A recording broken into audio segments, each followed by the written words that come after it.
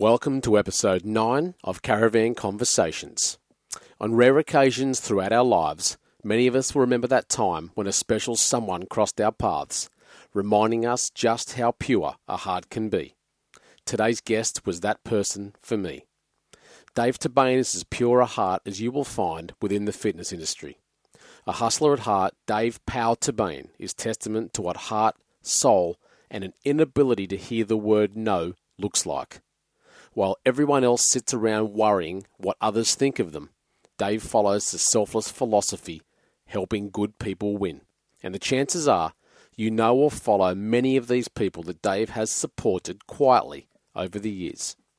A quiet achiever, a lover, an educator, and simply just a bloke who struggled through his early life with dyslexia. Dave doesn't shy away from selling himself just as he is. For once, someone is simply enough and just goes about their business one gym at a time. I'm pleased to introduce you all to one of the fitness industry's good guys and a mate that I'll have for life, Mr. Dave "Pow" Tabain.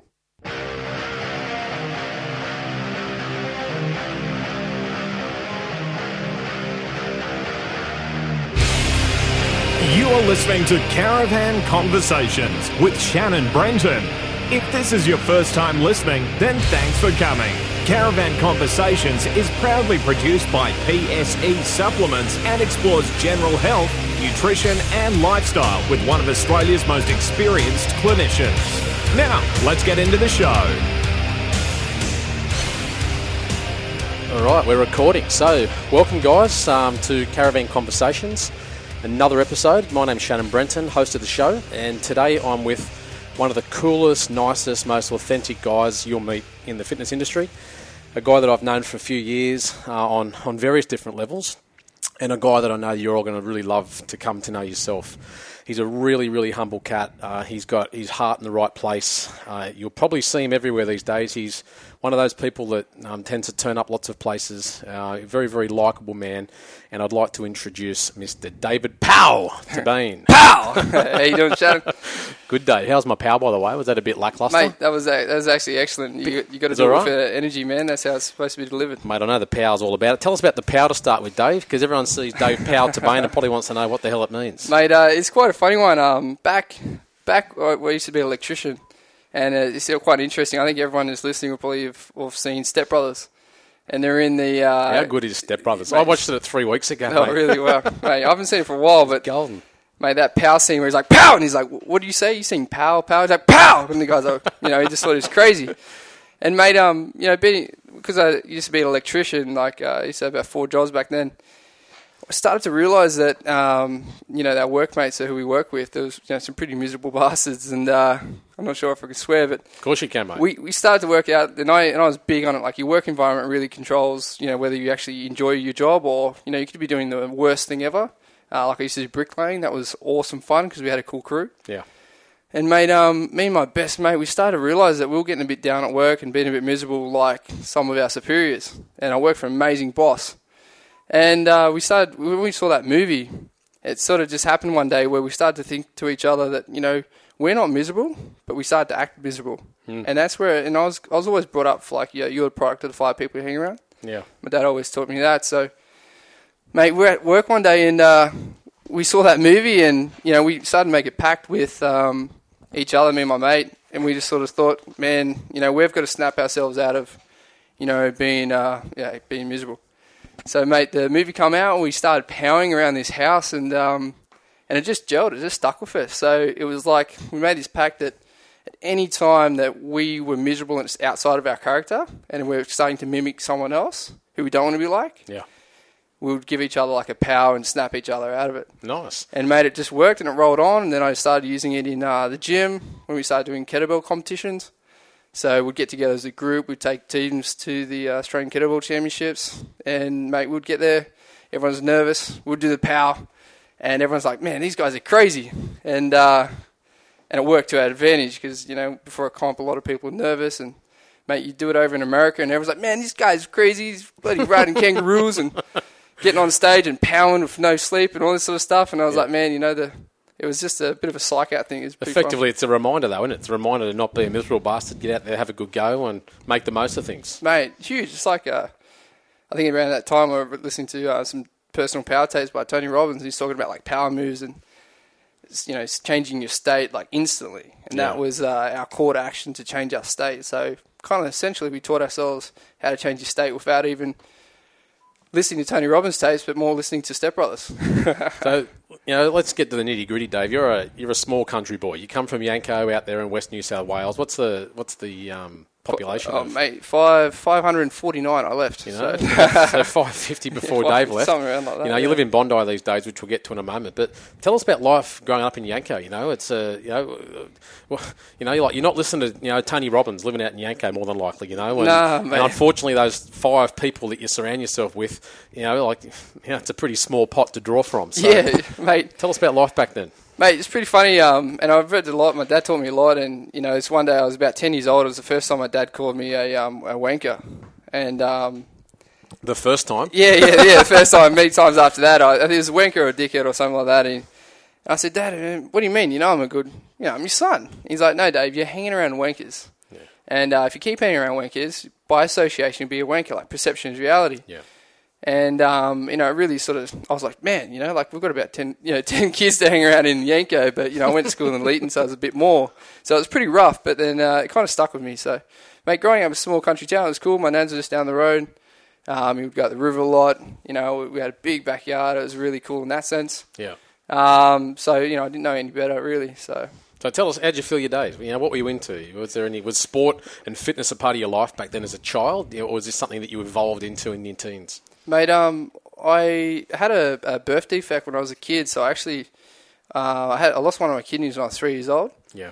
And they actually diagnosed me with cancer, and they told my parents I was going to die in 6 months, and it caused a lot of flow-on effect, but with sort of affected my parents a fair bit. Yeah. And so I had my kidney out, and then from there on I wasn't allowed to play contact sports, and so I was a bit of an adrenaline junkie. I think I had I can't even say it. ADD, HD, and bouncing off the walls and that. So, mate, I got into like skateboarding, swimming, basketball, soccer, all those types of sports. Then got into motocross. That was like my big passion. Yeah. So racing, and that was really, really cool. And when I was about 13, my dad sold my bike for a barbecue. So I joking. Yeah, so you must have been a wanker, mate. yeah. So I had to sort of find something else to latch onto, and it just happened to be, it sort of led into it was, I'd always idolized watching Arnold Schwarzenegger, and, I had the bodybuilding DVD booklets. Yeah.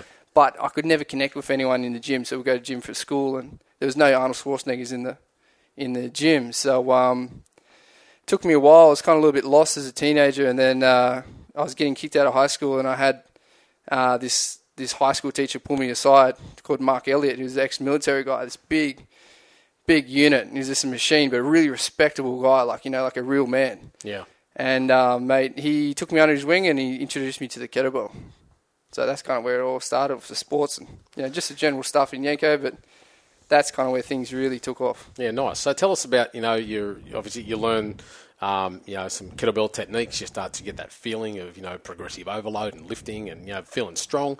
Not many other people would know this, but you started your first gym, or really your only gym, out in Yanco. Tell us about that. Mate, so when I got introduced to Mark, kettlebells were unheard of. So Iron Edge, Rick Ravensdale from Iron Edge, we were buying his kettlebells from the prototypes from his lounge room, which is now Iron Edge. It's a really impressive company. And so Mark had some of the first 5. It was all top secret. So with Mark, he didn't want to train anyone that would get into fights or use it in a bad way. So he'd only train people that he believed had, good intentions. And so we were doing a bit of MMA at school. He come and did MMA. And then I respected that. So I was like, I'm going to come try what you do. And it was all top secret. So it was like, this type of training that, from Russia. And mate, and for anyone in the kettlebell world, 11 years ago, kettlebells were this underground strength tool. And so when I started lifting bells with Mark in his shed, we weren't allowed to talk about it. It was like Fight Club. And mate, the feeling that I had from lifting, it was a pretty empowered feeling because I'd walk out of the shed feeling better than I walked in. Yeah. And I just knew, like, something just, like, clicked within me. And I knew that I'd sort of found, like, something that sort of I'd been missing for years, some sort of energy outlet. And for those that don't know, when you were young, you had a speech impediment as a young fella? Man, yeah. So I think I still struggle with it. Like, I'm always saying things back to front, but it was, it was a funny thing, man. Like, growing up, they actually thought that I was not all there in many ways, and I think a lot of people still do. But for me, I think my mind sort of went too fast for my mouth to keep up, and which probably got me in trouble at school a lot. So it's your mouth's fault then? Yeah, my mouth needs to keep up, man, so I'm trying to train it at the moment. Yeah, good boy. Yeah, man, so we started when I was 17 in the shed, so just started training my sister. And was there something, though, about fitness or something, this is use that elusive word movement, was there something about movement that gave you a level of personal expression that speech couldn't? Yeah, man, like, the kettlebell was like a tool. So I kind of say it was my vehicle to allow me to be in control of my own, like they sort of say, like, destiny or whatever. Yep. My own future, because living in a country town, like, the opportunities is like, get a trade, get married, have kids, buy, get your house, and that's sort of it. And I always saw there was something more to life in that, and I saw my parents, like, they worked themselves, like, in many cases almost to the grave with, work for being very loyal to big companies for like 40 years at a time. And I just sort of thought that, my parents have just sacrificed their whole life to give us these opportunities. I've got to really, I just couldn't see myself doing the same thing. I had to use that foundation to do something else, to drastically change. And, mate, getting that shed, if we had a few family events that was kind of like I was working 4 jobs at the time. I was, when I was in high school, I was already doing 40-hour weeks, if not more. So the shed was like a vehicle for me to start something where I could help people and channel my energy that I loved. I couldn't believe it when we first got paid to do it. Yeah. I was like, man, this is incredible. Like, so anyway, that's how the shed started, man. We just loved the training. I fell in love with it, walked out better than I went in. At the time, like, when I got that feeling, I was hooked, so I want to tell everyone about it. And, first people is my family because, it was top secret, so you couldn't tell anyone else. And, man, at the time, all it was bodybuilding and marathon running. Yep. You go to the gym, it was just like spin classes and aerobics, and my mum didn't want to do any of that. She wanted to be healthy, but she didn't really have any outlet as well. So that's what I created, man. It wasn't being in the fitness industry or following any suit. We just created our own inclusive environment, no matter what shape, size, what social status you were, or whatever it is. You come here, like, we're all equal. Yeah, that was the environment we created, which was pretty unique back then. It still is. And no doubt, even in a small town, that would have been well received, I'd say. Mate, well, we'll consider it was funny. We had like high school teachers, the PE teachers, and all that used to bag us out. And it was quite funny because, like, I sort of based everything off results. So we got bagged out for these kettlebells because they're unsafe. You couldn't do deadlifts. The only way to get cardio was from running. Like, we got frowned upon a lot. They hadn't used kettlebells, obviously. Mate, obviously. But at the same time, for me, I looked at, again, results, and I looked at Mark, and his body was, he was a machine, fit, athletic, in his 40s. And I saw these school teachers in their 30s. And when I got a job in a bar, I noticed that they're like borderline alcoholics. They didn't possess any characters that I really wanted to admire to and be influenced by in a positive way. And their bodies were wrecked. Their hips, their ankles, they were overweight. And I was like, how are these guys teaching us about fitness when they're not leading by example? I'd much rather follow Mark, who's respectable, he's a gentleman, he's got 4 daughters, he's got a family. Man, this guy was leading through example. And that was so much more appealing to me, because he's like an actual doer, where the others, we kind of call them shit talkers. Yeah, plenty of those, unfortunately. Yeah. What's the kettlebell mean to you these days, Dave? You've won. Tell us about the titles you've won, because I've been over in America with you in Columbus. Yeah, man, that's where we met. Won a big event over there, which was cool. And tell us about because I know with this last Was the Arnold down in Melbourne? Yeah, man. No, Arnold, you hadn't even swung a kettlebell for a while and sort of pretty much just got ready for this comp. So yeah, how strong's that relationship with this little, cannonball of iron still? When I got the kettlebell, man, it was I would just spend hours in the backyard just flipping and swinging and creating new moves. And man, when I was 18, I was on the road up at Scotty Williams in CrossFit. What was it called? He's at now SFS. Scotty Williams over there, who was at Active. I was going around and teaching people kettlebell technique in gyms when I was like 18 with my ute and my sister coming along, sister Sonia. Yeah. Which was crazy. But mate, the kettlebell, mate, it's just been my vehicle to really live life in a way. Like it's quite amazing that I had amazing people that got behind me in my small town and actually paid for me to go, sponsored me to go to America. Mate, the first comp I ever went in was Australian titles. Actually, so we did an online comp, which is all underground. You had to submit online, and I submitted my scores, and my members actually counted me, and they actually they called me a liar. Oh, really? Yeah, they doubted your numbers. Yeah, they didn't believe my numbers. So I was like, okay, well, let's throw down. So, mate, me and my best mate, Simo, we packed the car. It took us like 7 hours to get to Melbourne. We got lost. And two country guys, first time driving to Melbourne by ourselves. Mate, anytime you hang out with a Simo, you're going to have problems. Simo, you got a Simo, mate. And, everyone's got a Simo. Mate, so we got there and they didn't believe us, so we threw down. Like it was actually the second time in my life that I had my foot go through the bottom of my shoes. Wow. The first time was when I was skateboarding, we couldn't afford skate shoes. And I skated until I had palm-sized holes in my skate shoes. I just keep putting inner soles in there. Your foot went through the bottom of your shoes. So snatching or? I was jerking. Wow. So with the kettlebells and I'm glad you. Yeah, mate. Everyone sort of right. gets that wrong, but mate, that was the first real comp in that, and man, like it was funny. We turned up. I had no real idea on how to, the technique. The good thing about living in the country, man, is I always thought people were so much better than me.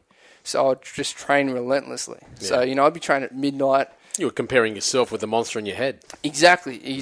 So that's what I would train to. But, yeah, man, I threw down for Dunlop volleys, and I even had people in the crowd, like, bagging me out when I first got on there. Because I was like, who's this kid from the country? Like, I was a nobody. Yeah. But that just fueled me. And 9 minutes later, I just went faster. So it's a 10-minute set. Yeah. And at the end, they shut up. So it was a pretty cool moment in their career. But, mate, from there, I got the sponsorship from my clients, the Seeley family from Climate Technologies. They're an amazing family that, again, they started from nothing in a small town and created this amazing, basically, if you look at the air conditioner on the roof, they invented that in Australia. So these guys, believed in me from the start as well, and they paid me to go to Vegas, of all places. And from there, and then, it's kind of rolled on. So I've been managed to win 6 consecutive American titles, yep. A world title in Chicago in 2012, 8 Australian titles. So that's kind of the stuff. But this is when kettlebells went. It's not an exciting sport. So, and I love your shirts you always compete in, and all the banter leading up to these things. I don't know if everyone's seen it, but I know a lot of people have seen your shirts, which says how many ? i.e. how many reps, and then the rest of it, of course, is as many as it takes. Well, mate, so you've got that mindset, right? That don't quit, just fucking grit down and get the job done. Yeah, fuck, man. Like, I'm glad you swore first, mate. The comps, man. Like, so for me, the only thing that I could actually come home with and feel proud of is winning. Yeah. And so if these people are going to believe in me, it was like I'm going to fucking do whatever it takes. And a lot of people in competitions, when you compete, and I'm a big fan of Arnold, and you see Pump a Guy where he says, I've already won. Yeah, I've already won. Talking to Franco's mum. By the time I get on stage, I've already won. So yeah. So I idolize that a lot. So then, had all these people when you go to comp, and they'll be talking about, how many reps are you going to do? How many reps are you going to do? And there's these things called ranks. So people like lift to this certain rank, but the ranks are actually quite low. So I'm not lifting the rank. I'm lifting to win. Yeah. And if I'm going to win, what's the number that I've got to put? And so I figured all that out, did all the calculations, and then I'll train to that. Yep. Or actually, I'd actually train above it. Yeah. So when you go to compete, it's actually easy. I mean, Mark taught me this whole thing about train hard, fight easy. All the work is done before you get on that platform. Yep. So it doesn't matter if you don't get sleep, you don't eat. At the world title, we had Pop-Tarts. I had half Mate, a Pop-Tart. you're in the States. Yeah, man, it's pathetic. So everything is done before. And then that whole how many thing was this, when they're asking how many reps you're going to do, man, like my honest answer is I'm going to do as many as it takes. And then it basically become my Catch cry. the catch cry. And then, like the shirts and I got in trouble by wearing them actually because he's meant to wear your Australian colours. Yeah. And I was just always dressed in black, how many, and then on the back as many as it takes. So it was a cool thing that come out of that, and then I've kind of used it in everything because that's like it was just through brute work ethic. Which Success in one area of your life flows onto the next, doesn't it? It's just the way it works. Yeah, I guess if you have that attitude, like if you're prepared to just to work hard at it, man, that's the biggest thing is work ethic. So back to Yanko, you're basically, an up-and-coming guy. You're pumped on fitness. Your big thing is, helping good people win, which is really your main catch cry. That's the thing that I know that you hold closest to your heart, which is awesome, and I know people will really resonate with. And I'm imagining the move to Bondi was simply because you just didn't have the numbers of people to influence out west, right? Mate, look, there's a numerous amount of things, and you've put the 30-day challenge is something something that I do, and that started in Leeton, which is this basically is a program that I created because the first person I ever trained was my sister, and she got amazing results, and and it led for her, like, man, my sister just like become this even more amazing person and just really came to life. And, she just got married the other day. She's currently on a honeymoon. And I really talk about her being really proud. Both my sisters are absolutely rock stars. My older sister, man, without her, we wouldn't have anything here. So it's been a big family push to do this. But, mate, what was the question again, man? So Just talking about you moved to Bondi. Oh, the Bondi, man. So, it was, if you want the honest sort of thing, man, it was quite... with the gym and that, the challenge was taking off, like, man, the challenge is designed to help people get results, like showing them what they need to do. And I was telling people every day what to do, but it's only when you put a time frame on things and you actually get them to value something, they actually value what you're telling them and then take action. So I started to sort of realize that, that this sort of system worked, and then I just started to say, okay, well, what tools do they need? But as well as that is, if you can't connect with someone, if you can't find out their why they want to do something, telling them a piece of information is just information. Yeah. And you want transformation.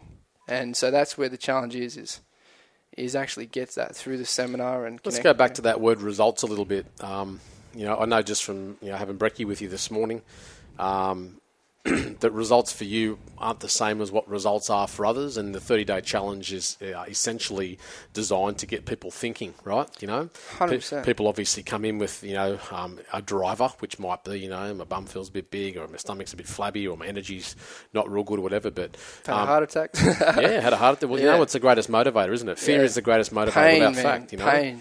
So, I know that the program itself is dressed up as this, 30-day eat well, clean eating type program. But I know for you it's more than that. Tell us more about what people can expect and really what the whole purpose of the program is. Mate, so, it definitely is a lot deeper. You know what I mean, right? Yeah, 100%. So with it, it's kind of like give them what they want, give them what they want, teach them what they need. Yep. All right, so, it's you could say the results in regards to weight loss and all that sort of stuff, but when you actually get in the seminar, it's like I do it's like a whole reprogramming of the person's mentality towards their life. So it's improving their quality of their life. It's, we talk about, eat, think, and do, but I also go through your environment. So your product, your genotype, and your phenotype. Yep. And your genes are what you've been dealt with. And of course, you're the man that can help maximize your genes and all that sort of stuff. But the things that I could really control of my own self, growing up in a small country town, I can't control that. Yeah. I can't control, school or whatever that is or anything like that. The only thing I can do is be the best me, and not actually let my environment dictate my potential in life. And so that's where we go through your environment, obviously, what you eat, what you think, what you do, the books you read, and the people you surround yourself with. And so that's what the program is really about. So and then to go to the next sort of level is I just get people to raise their standards. Mm. And then when they raise that term. Yeah, when they raise their standards, because the system is if the system is abusable, it will be abused. Mm. So if your life is set up to be abused, you're abusing yourself every single time. And if you think about anyone's listening, we're all guilty of it. We know what we should be doing, but we're not actually doing it. So therefore, it's not true knowledge. So Bruce Lee, I'm a massive fan of Bruce Lee. I don't know if anyone listening out there is a big fan of Bruce Lee, but I grew up listening to his shit. And Bruce Lee talked about if you know it but you're not doing it, you don't really know it. Yeah, to know but not to do is not to know. Yeah, you know the actual word. So again, I'm saying ask about face. So it's that for me that's true knowledge. And there's a big thing like application is application and action. So I would rather know a tiny little bit, but be able to transfer that into somebody and create massive change, more so than know everything in the world, but have this massive fuck off ego, and not actually connect with anyone and just pull myself off for the rest of my life telling me how smart I am. I think that's another Bruce Lee quote. I don't know much about Bruce Lee, but it was Bruce Lee or someone like him that said something about, words to the effect of, this is going to be me, asked about face, but, I'm not fearful of the man that, has, learnt 10,000 moves once. I'm fearful of the man that's learnt one move 10,000 times. Exactly. So we know a lot of people, it's funny, I think some people probably, I don't know how to really say it, but the thing this guy has done so much with so little, and it can be fearful. Mm. But that's what I'm respect. I respect is this guy has been given, when we first started, we didn't even have electricity in the shed. Mm. We didn't even have carpet. It was the middle of winter. We had 5 of the first kettlebells. I couldn't even speak. It took 6 months for my members to actually understand me. And I still remember standing. Pointed at kettlebells. Man, I just pointed. I was excited. I was high-fiving. I was losing my breath. I'm like, yeah, I'm demonstrating. Bringing the energy. Because, when you're lacking something, you've got to bring something else. That's right. And so that's where, I'm getting goosebumps talking about this stuff. But that's what we brought. And people are like, oh man, this Dave guy is crazy, but I like being in this class, this environment. I can turn up barefoot. It was actually barefoot when we first started training. I can turn up wearing whatever we wanted, and man, that's how we that's how we rolled. That was where it was. So the challenge is just about waking people up and giving people the tools they need to actually fucking achieve what they want to achieve. And tell us, if you don't mind, and we don't need to get personal with names and things, but you've done this in lots of places now. I know you've toured this country. The 30-day challenges. How many other countries are you in now? Mate, it's all through Australia. We've done it in America too. My buddy Craig Funk over there, Physium Funk Fitness, all over there. Then we've done it through England and also Germany. It's functioning right now. But we've got a world tour coming up, so it starts off next Friday. We've got New Zealand with Dave Latelli. We've got England, Kerry Weber. Then we go to Germany, Suzanne Mode. And then we go to Holland, Amsterdam, Sweden, America, then back to New Zealand, then back to Australia. So it's mental. I could never... as a kid, I always had this vision of the world and travelling. Never knew what it would be, and it's sort of happening. It's weird. And so what's the overwhelming consensus? What does the general punter take away from a 30-day challenge? Mate, what I do is I teach them the tools that any time their life starts to get overwhelming, they start to pile on weight, they start to feel shitty about themselves, they start to get depressed, or anything like that. It's giving them the tools so they go straight to the book, they pull it out and they follow the steps, and it's a trigger. It's a Bible. Yeah, it's kind of like that. It's a go-to guide. So it's like giving the tools to make a change whenever they need to. And, and my big push is I want to teach you how to get the most efficient results in the gym so you can live more outside the gym. Because this whole fitness mentality of you should spend your life in the gym, I'm not a big believer in that. It's more about having fun outside, being with your kids, meeting the girl so you can have some kids. That's functionality. That's being real. And excuse me, that's what the challenge is all about, man. It's getting people good results and getting them to spend the time that they need to spend on the things they need to spend time doing. I like if that makes sense. And what happens after the 30-day event? Where do people generally go after that? Mate, so what we got is a mate program. It's called the Next 90. So it's with Alison Hill, one of Australia's coolest female psychologists. Mm-hmm. And so that's where the challenge is really just a foundation. So if you get people hanging around better people and being in control of their environment, so rather than being a victim, that's pretty empowering. And that keyword power and that empowering. Then you've got the food side. You get people looking after themselves and eating better, they obviously feel good. And they start to get this overwhelming sense of being in control because they're like, oh, holy shit, I'm actually eating good food. Yep. And I'm following through with it. And then the mindset side of things, like, wake that that desire in them to actually get out and do what they wanted to do and give this life a decent crack because we've only got one chance. There's no fucking repeat. That's right. Every second's ticking, even right now. And then the training side is getting them to be in control of moving their body in ways, some people never find the potential of their body.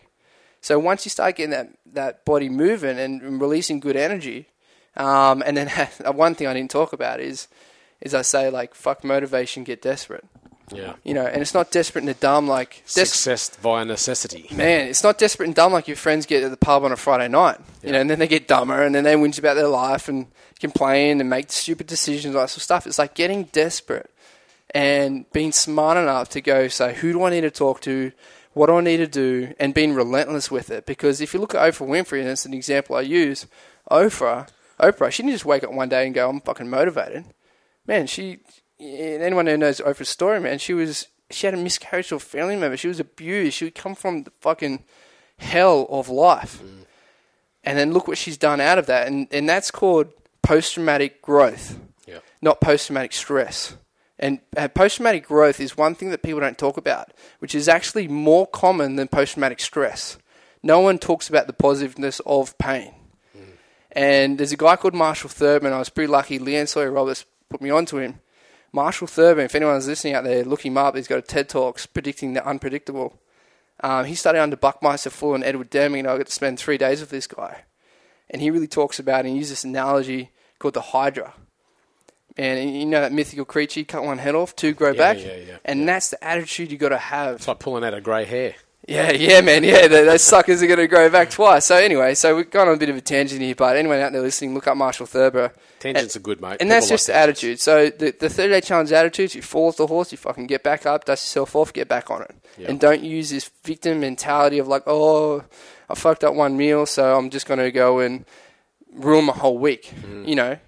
Fuck, do you want to achieve something or not? Yep. It's funny, when you talk about meals like that, when I'm dealing with my patient base and we're talking around food, it's generally a desperate person who is worried about that one meal. Yep. And I get that and I'm on their level. But like I normally say to them, like if we're eating, let's say we're eating 3 times a day, which we're not, but in these sorts of cases. But let's say we're eating the minimum amount of, just prime meals in a day. That's 21 meals a week, right? So you can either look at the one, 20 first you fucked up, or you can look at the other, 20 succeeded. Yeah, exactly right. And what's your basic philosophy around food, Dave? Just give us a bit of an insight. I'm not talking 30-day program now. I'm just talking, what does Dave Tabain kind of aspire to? What's he follow? What's your thoughts on everything out there? Denying yourself of foods. If it fits your macros, paleo diets. Yep. What do you follow? What's your thoughts on it, mate? Just eating real food. In the challenge, I'll tell people, I was like, hey, I'm not the guy that's going to say you're never going to drink red wine again. You're never going to smash a box of chocolates. You're never going to get smashed and have a kebab in the gutter. You know what? It wouldn't be balanced, would it? Oh, well, but look, I don't believe in balance either because balance has been good half the time. Yeah. And who the fuck gets anywhere being good half the time? So the whole balance thing is bullshit. It's like saying, oh, I drink and it's all in balance. Like, what, are you fucking pissed half the time? Yeah. You're a fucking alcoholic. So that whole balance thing is like, oh, just be balanced. I'm not big on that.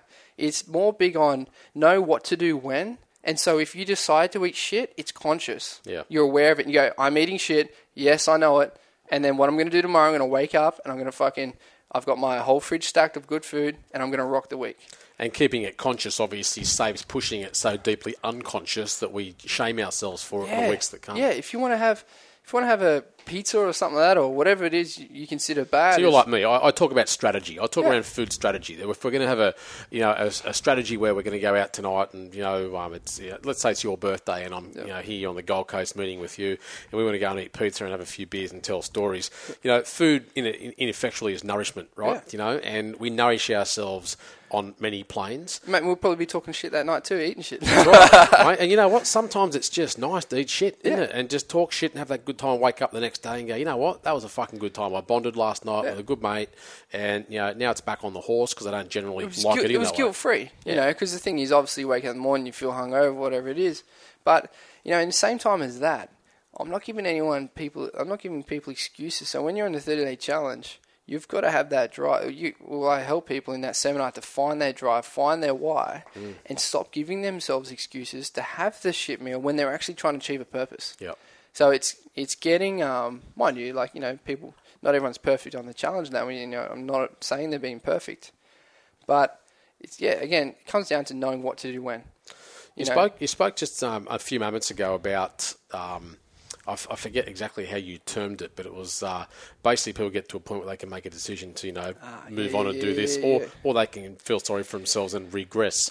Bitter, not better. Better. You want to get better, not bitter. Yeah. And so that whole motivation versus desperation. Yeah, that's okay. it. Motivation. Desperation. That's my big thing, and only people in the seminar will understand this. But I say, how many fucking motivational quotes is it going to take for you to take some fucking action? Yeah. How many? You see this shit on Facebook? Quote after quote after quote after quote. I remember there's people in my country town that used to tell me, and these people I used to look up to say, Dave, I lived my whole life by one piece of fucking advice. And I would say, please tell me this one piece of advice. And it was very simple. I go, wow. But the thing is, that's how simple it is you fucking follow something, that one kick thing, and do it 10,000 times. Yeah. That is success. That actually grows that. Not fucking getting re-motivated. Because if motivation is like taking a shower, right? If you rely on it, one shower, which actually, how do you say, it is like, it's like, oh man, I stuffed that whole saying up. But anyway, if, with the whole thing with quote after quote after quote, it loses its meaning, where one quote has meaning. It's kind of like give a kid 10 teddy bears or 100 teddy bears, you won't appreciate any. But, you give a kid one, they'll bond with that teddy bear for life. It's like I use the whole term at the start, genotype versus phenotype. Yep. And I talk about Johnny and Donnie. Donnie is a young kid that got shipped off to Ethiopia since he was born. And then when they're 18, they meet back up. And you got Johnny, who's in Australia. He went to the private schools, or whatever it is, went to the schools. He had all the teddy bears. He had every opportunity in the world. But what do you tend to see that these Johnnies in today's society is they're upset, they're depressed.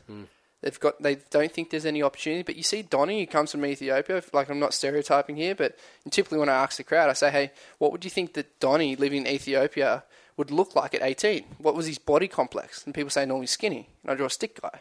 All right, Johnny, growing in today's society where statistics are going and where the food is going, what's Johnny's going to look like? By 18, what do you think? More than likely overweight. Yeah, more likely overweight, right? And I say an interesting fact about that is Johnny is fucking upset. Living in the best fucking country in the world, more opportunities than ever before, more connection, more ability to, to build her own business or whatever it is online. And then Donnie over here, he grew up kicking a fucking rock as a soccer ball, but he fucking loved that rock. And he comes over and he sees it and he appreciates it. And it's a common thing, they say about people who come to Australia, they're 4 times more likely to be a millionaire in Australia because they see fucking potential. Because they haven't had it. But in Australia, we don't have that contrast. And so we think we don't have enough. It's a tough life and all this sort of stuff. I'm not on fucking MTV Cribs or whatever it is. And it's like, yeah, of course you're not. You don't have a fucking crib. You haven't worked your ass off for it, or if you do, it's, you didn't earn it. I saw a study a while ago. This is about chocolate, so it's completely off track. But it's just, and this was a full double-blind study that was done, and essentially you had groups of people that were given the opportunity of consuming chocolate from different trays, and one tray, and they were all the best chocolates. They were all the Belgian, and they were all the the best cocoa and all that kind of cool stuff. And basically, people had an opportunity to, choose a chocolate from a tray of 60-odd chocolates. Yep. And then they had, another opportunity to choose a chocolate from a tray of 6. Yeah. And the overwhelming consensus was the fact that the people that chose the chocolate from the tray of 60 were never satisfied with their choice. Yeah. They always wondered whether they'd made the, quote unquote, most delicious choice. Yeah. Whereas people who were choosing from the 6 chocolates were generally happy with their choice, based upon the fact that of that 6, that they could make a relatively educated guess on the fact that one there is going to blow the skirt up, and I'll have that one. Thank you very much. Now, anyone listening out there, think about it. When your parents or your grandparents got married, they got married and they found their wife in a small little town, most likely, or wherever it is. And they were happy and they stayed together forever. Now, look at today's society. Are we getting married earlier in age? No. Not at all. And now at the same time, we've got Tinder, we've got Facebook, we've got Instagram and all this sort of stuff. How much choices are out there? Hence why the relationship level is not saying for everyone, of course, but, the chances of a relationship forming 60 years ago compared to now is actually quite different, which is exactly with the chocolate bloody theory. We'll call it the chocolate theory. So, taking all this into consideration, you're obviously a pretty in-depth guy, quite philosophical. What motivates you, Dave? What drives you? Look, there's numerous things. I typically say, my mum's still working 7 days a week. I went from, in that little backyard garden shed, I was working 4 jobs at the time, training at midnight. Got my apprenticeship, working a bar, working in the kitchen, mowing lawns and in the gym and all that sort of stuff. So I saw the pain and struggle my parents went through and, raising us kids and giving us the opportunities and all that sort of stuff. And, mate, I just wanted to do something that I was actually passionate about and loved and be able to enjoy the journey of life, not just wait till the ending where you can go on the caravan and all that sort of stuff. Which is cool, by the way. Yeah, man, fuck, and at the same time too, I see my parents growing away, working in jobs and, I sort of they didn't really get freedom by doing that. So I was like, man, I've got to figure out, and it comes down to system. I've got to figure out a system and not rely on time and to create something. So therefore money's not an issue, and you're doing something you love and you're helping people, and you're in control of your life. So therefore you can enjoy every moment, not just wait till your dying moments to say, "Fuck, I should have lived." So I guess I've seen a lot of people do that in my small town, and. I kind of I guess motivated to just fucking discover as much as life. And, I figured out that, I got a lot of enjoyment and I sort of found my mojo when I was helping other people. And it all sort of stemmed when I was a kid. I was the guy, my best friend was a bit nerdy at school and I was like his bodyguard, so people try and pick on him and I would be the one that would look at get through the power first. Yeah. I was like, man, you want to get to my friend, you got to come through me first. So, in a way, I actually bullied the bully who bullied everyone else. So it's kind of like trying to help everyone else out. So not to say that you should bully the bully, but I don't know what you'd call that. Maybe the enforcer against the school bullies. But I don't know. I just had this awesome feeling around helping people, making people feel welcome. I was connecting the new kids who come to school, helping him find his friends. Yeah. And that's a big thing about what I do now is helping good people win through connecting to the people that they need to know and setting them up for strategies. I've got a small website company with my buddy in America. So we do a lot of things online where we're helping the good trainers get connected. Give it a plug. What's it called? We call it game changers. So it's like changing the game. So typically, if you think about it, a lot of trainers, training is a tough world, tough gig. Absolutely. Doing the right thing by people. I've started off for free. And again, if the system is abused, will it be abused? And what I notice is these trainers are like the modern day superheroes. They're helping people change their life. And I compared it today to if you go out and buy a car, how much would you spend on a car? Well, so I guess somewhere between 30 and 50 grand or something. 30, 50 grand. Does it change your life? No. Not at all. It probably puts you in debt, so, and it's superficial. So all of a sudden the buzz wears off and you're really left with this bloody shitbox by the end of it. and really didn't add any quality to life. But if you look at all the trainers out there, they're fucking changing people's lives on a personal level, on an emotional level, on a relationship level, in a body world, a physical, mental, all that sort of stuff. Spiritual even, and these are the real superheroes, but they're not really getting the reward for it. Because they're actually not valuing themselves. Like, they're actually, to a degree, the good ones, they're humble, they want to help for free, and all this sort of stuff. Now, if someone's got money to buy coffee, junk food, alcohol, they've got money to pay their trainer well. And this trainer is spending their life dedicating it to helping good people. I do believe that those good trainers deserve to be rewarded in the same level of the help they're doing. Because you see in this industry, have you ever seen a douchebag trainer make money? Have you? Rip some people off and make money? Yeah, short term. Yeah, short term. Yeah, never long term. Never long term. But what they do is they go out and they rip people off, they keep ripping people. They just find new ponds to rip people off. So I'm like, okay, look at, and when I was a kid, I would always look at the system and go, why is that kid getting picked to do something? So when I speech put on, I see the kid get picked up in class. I was like, what characteristics, or I didn't know that word back then, but I was like, what makes him unique? And then in the training world, I'm like, what are the best guys doing? And then so what I was like, when I was a kid, I was like, man, if I do the right thing, I'll have someone come in and see me helping out like this small country town, and they'll whisk me up and teach me everything. Never happened. Yeah, fuck. I spent a lot of money on trying to do courses and stuff to try and have, this influence, but it never happened. It was always learnt the hard way. And so what I do now is I teach people that I wish that I learned back when I started. So I teach all these trainers that are the good people, and typically you see a lot of people undercharge. But then what actually happens is they don't get the transformations they could be getting when they charge accordingly. So I call it operating from the like an authentic, like an authority space. Yes. So if you're undercharging, you'd see trainers actually burn out. They're giving. There's no return on a value level. Yep. There is like high fives. There's I love you. This is my best trainer in the world. But it's like, this is the best trainer in the world that I don't value enough, and I'll spend $100 on getting pissed than paying this guy who changes my life.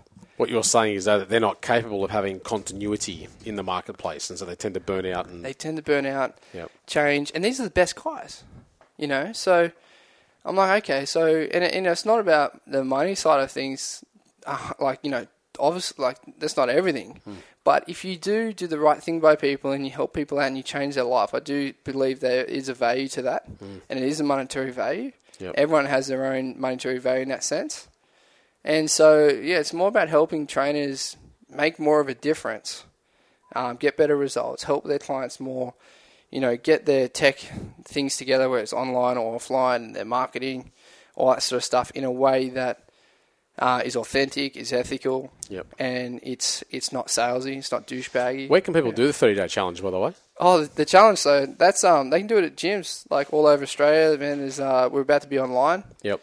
So they'll be able to do it one-on-one without a gym online, is that right? Yeah, you'll be able to do that. And otherwise, if there's any gym managers or gym owners listening now, or people who are members of gyms, they could put some pressure on their relative gym to possibly look you up and bring the 30-day challenge into a gym. Does it work that way as well? Yeah, it is. Yeah, I work with the gym, and we've got to be in line with they've got to be good people doing good things, and in line with the philosophy. Yeah, in line with the philosophy, and then I help them to connect with more good people that want to help.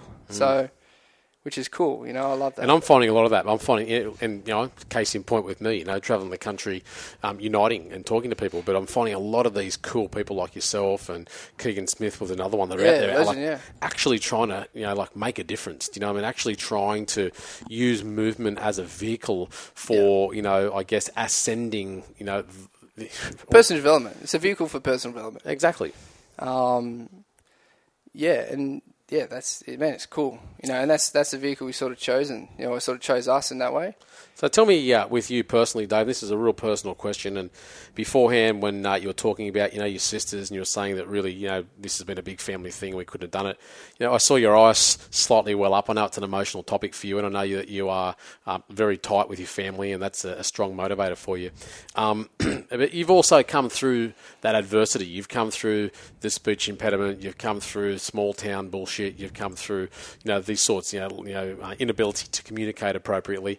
And I want you, if you don't mind, this is just for the benefit of the listeners, I want you to really feel that adversity for a moment and just give the people, I guess, your best advice as to, if someone's in a similar boat where they feel downtrodden, they feel beaten, they feel hopeless, it's like, oh, it's all fucking good for you living in Bondi with your 30-day challenge. Do you know what I mean? Yeah. I just want you to be able to give the listeners a bit of an idea as to where they should first start, and how to reach out and who to talk to and what they should be looking for ultimately.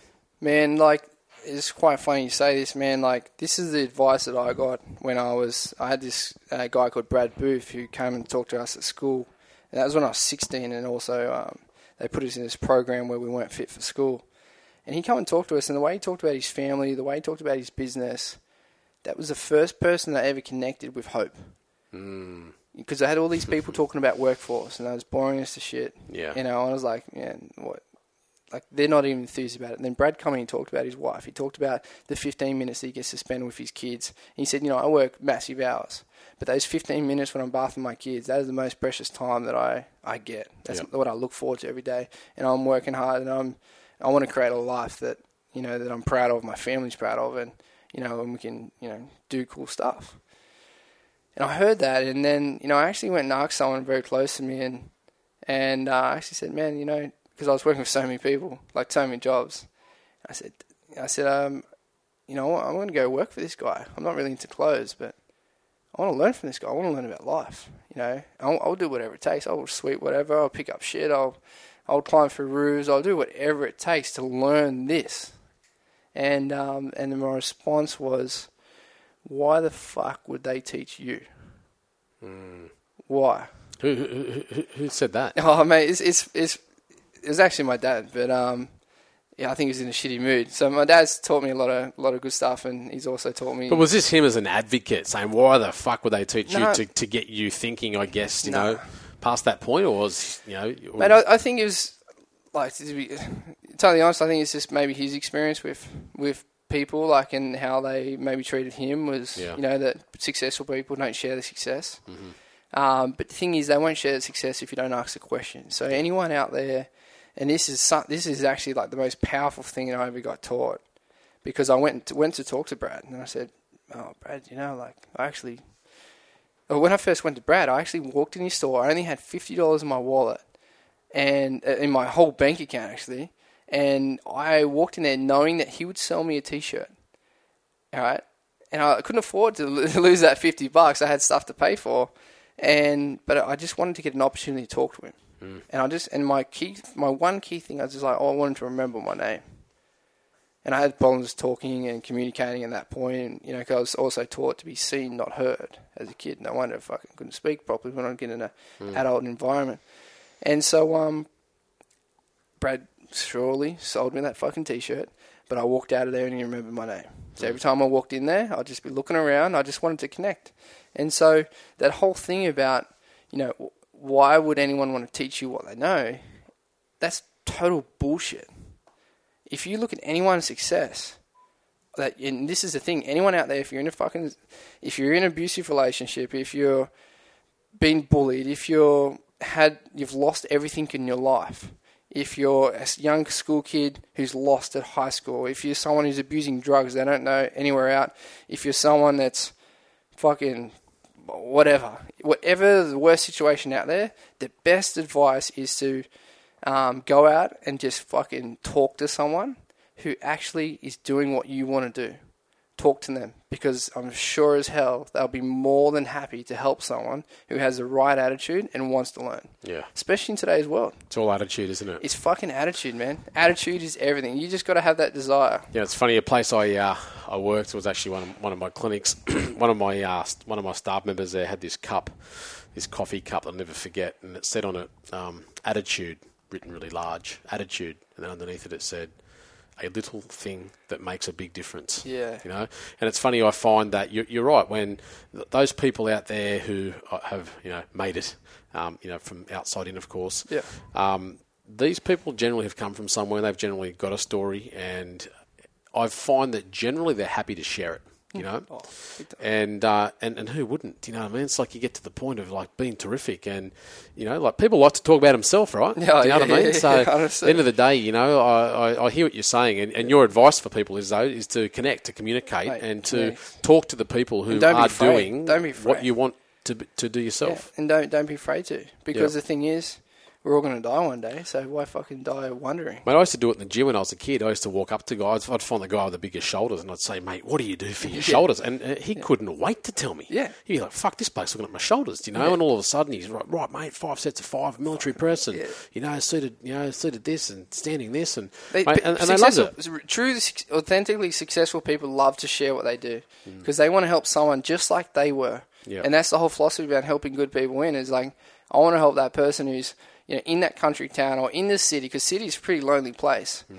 Whoever it is, wherever they're at, is there someone who has the right attitude and is prepared to take action and do whatever it takes, have that attitude to get out of where they are or improve where they are, or make a career out of their job, their career, their business or their fitness, or I work with people in all different industries, but whoever has that attitude, man, that's what I do, and that's where. And don't ask, don't get, right? Don't ask, don't get, man. That's a massive, massive thing. And man, when I changed that mentality, and the funny thing is, Brad said to me, "Dude, if you just walked into my shop and told me that you didn't care about clothes, but you want to learn about life, I would have fucking hired you on the spot."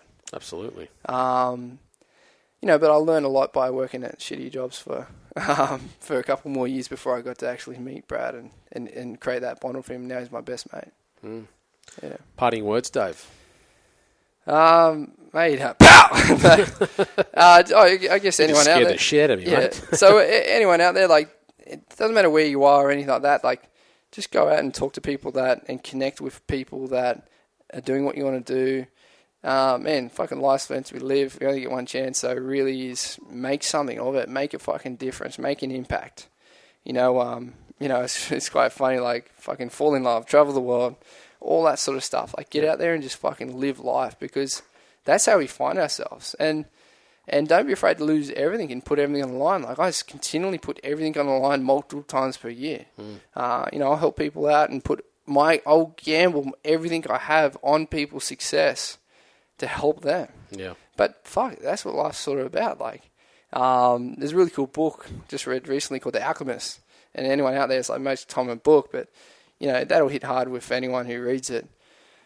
But, man, just fucking live life. Like, live to the max. Like, don't live to someone else's standards. Set your own. You know what, mate? It's so true, isn't it? And I know it's a cliche, and it's like, you get one life, you live it, and you can see it on billboards, and you'll see it on bloody Lorna Jane shirts and all that shit. How many times does it take to see it to actually do it? Yeah, but you speak a very simple truth, mate. And I don't know whether it's going to convey to our audience, but I'm sitting here now, and I feel it, mate. Do you know what I mean? Like, but it is a simple truth. This is one life. We do get one shot. Even if we do get reincarnated, let's say, maybe, you know what? Maybe we do. I don't know. I'm a fence sitter of all things spiritual, because the fact is none of us know. So I just shut my mouth and listen to anyone's view. But if you want to be reincarnated, just create a legacy. Mate, I just want to say though that even if I do get reincarnated, let's say, I'm not going to know. Yeah. Am I? I'm never going to know, I was Shannon Brenton in my last life, So I think that simple truth does correlate with the fact that this is it, And I'm gifted with perspective through my work, because I work with so many people who are sick and dying or dead. And I guess that does gift me with the perspective of life, and it does allow me to look into my children's eyes and understand just how precious the entire process is. Yeah. But I think that it's a point that a lot of us miss. Yeah. Mate, country town, you stare death in the face every time you see people that give it up on life. Yeah. And they're just waiting. And that scared the shit out of me, man. So tell me about Bondi then. Like, how's it different? There's definitely more people. No, of course. Are they living, are they, is it, does it correlate to a different experience to Yanko other than the fact there's a greater population? Or are people there living, a different life, a better life? What are you finding? Mate, look, you can be happy in any place you live. Like, the people that, I guess the people you surround yourself with is what makes life. That's what changes that makes a cool place. So just because it's got a beach and all that sort of stuff doesn't mean that it's You can be there and miserable, right? Yeah, man, fuck, there's lots of people in Bondi miserable. People trying to look outside, trying to get external. They're trying to get the boyfriend. You see so many backpackers come through and they're trying to get the boyfriend or girlfriend and, marry into some sort of wealth and live this magical life and have no substance and get facial injections once they get past the point or push off the runway. But as one of my friends say, man, there's some really cool people out there. And the good thing it is you see people that are living there, and I get to meet a lot of cool people that have started with nothing, nothing, and then they're living there. And I guess it's a place where people who have created success live, people who have maybe inherited success live, people who are trying to find success. It's like the Australian version of LA, I guess. People there trying to make an impact. Yeah.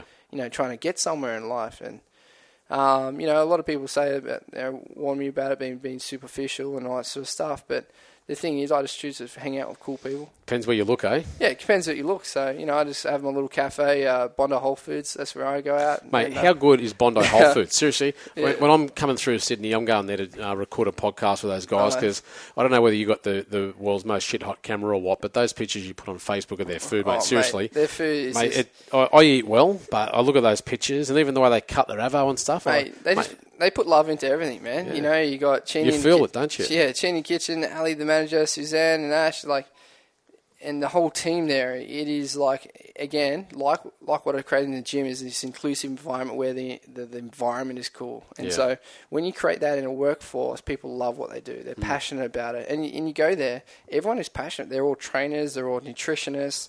They're all in some way, shape or form wanting to get the best out of life and fueling themselves. And look, it's a really cool place. The amount of businesses and ideas and that have created out of that little hub is amazing. And it's because it's a proactive environment. They want people to grow. They want people to learn. They want people to eat good food. They want people to invest in themselves. They want to help people, see the potential and, just eat good food. That's where it starts, What does it say? I was saying, first we eat, then we do everything else. Yeah. And they're just cool people that, they let me use their internet, and they were really cool about it. When I first came here, I didn't have internet for 4 weeks. Yeah. And so we just bonded over that. So I think Dave Tabain, you are a superstar, mate, and I want you to know I genuinely enjoy sharing space with you, mate. You're a really good guy, and I'm sure that anyone listening to this podcast is going to get the exact same vibe. Super keen for 30-day challenge to be made available online. I think that's going to be an awesome addition to your range of product, and thank you so much for coming on the show, mate. Mate, really appreciate it, Shannon. It's cool, and the challenge in that, what I call that's just a signature system. That's my way of impacting more people's lives. Yeah. A cool thing is I do now is I help other people find their signature system, which is cool, or their solution to it, and being able to reach more people and that, which is cool, because that actually outgrows me. That's everyone out there listening, you all have some form of life-changing thing that you can all pass on to the world, which is cool. I love it. Finish with a pow for me, mate. Pow! Hey, you're a legend, Shannon. Thanks Dave very Tabain, much, ladies and gentlemen. Thank you.